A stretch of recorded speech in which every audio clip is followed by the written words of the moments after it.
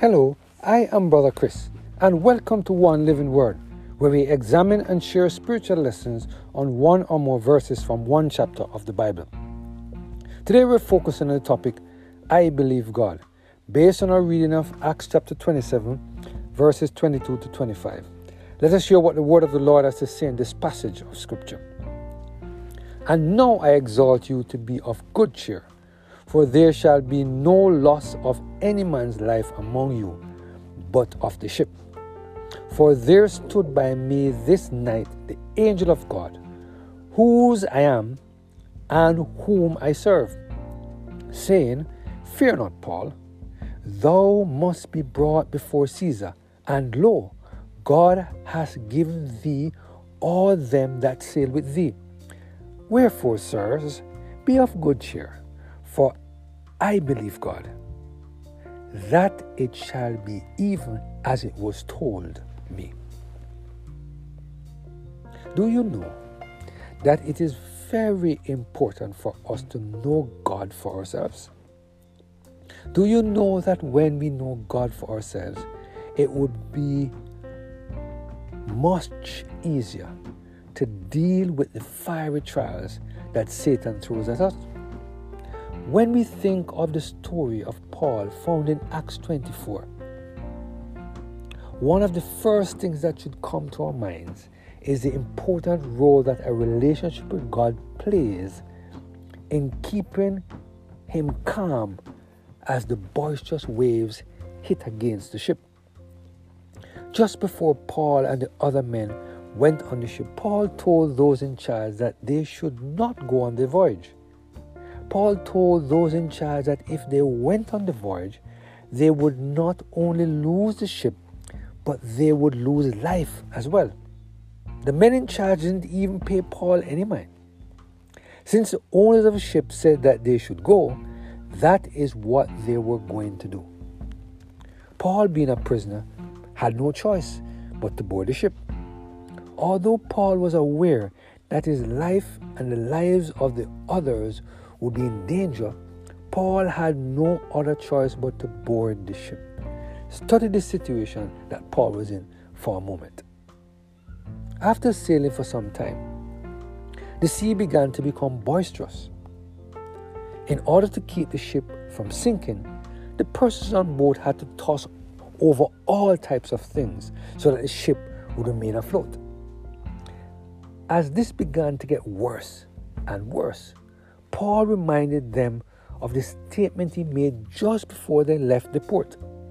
Paul reminded them that he told them of the danger that was ahead and that they should have listened to him. If they did, so much would not have been lost at sea, and the potential for the loss of life would not be there. While talking with those in charge, Paul made a few statements that require our attention. Acts chapter 27, verse 22 to 25 records what Paul said. And now I exhort you to be of good cheer, for there shall be no loss of any man's life among you, but of the ship. For there stood by me this night the angel of God, whose I am and whom I serve, saying, Fear not, Paul, thou must be brought before Caesar, and lo, God has given thee all them that sail with thee. Wherefore, sirs, be of good cheer, for I believe God, and it shall be as it was told to me.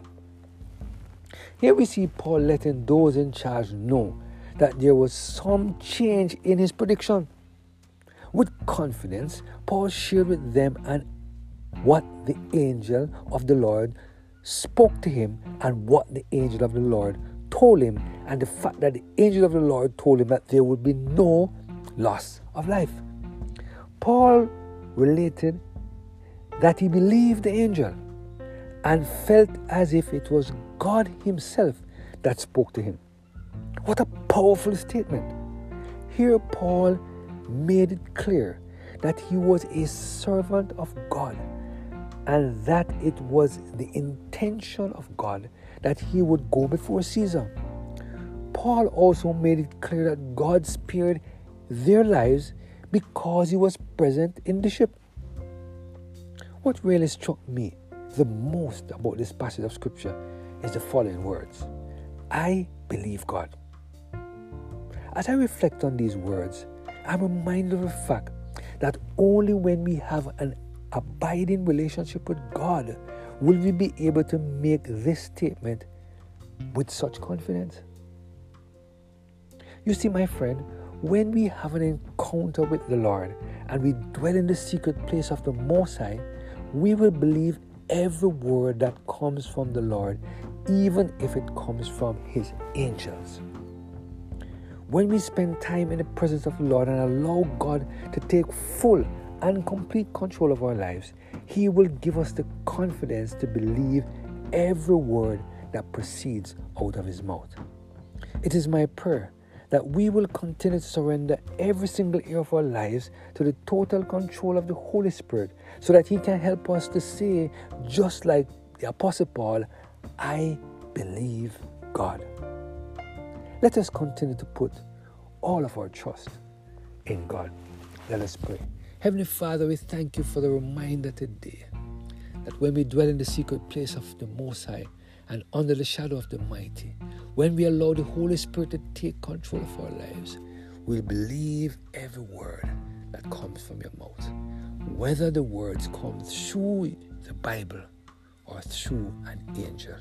Thank You, Lord, for the powerful message You sent to us today, we pray. Through Jesus Christ, our Lord. Amen. Have a blessed and Holy Spirit-filled day.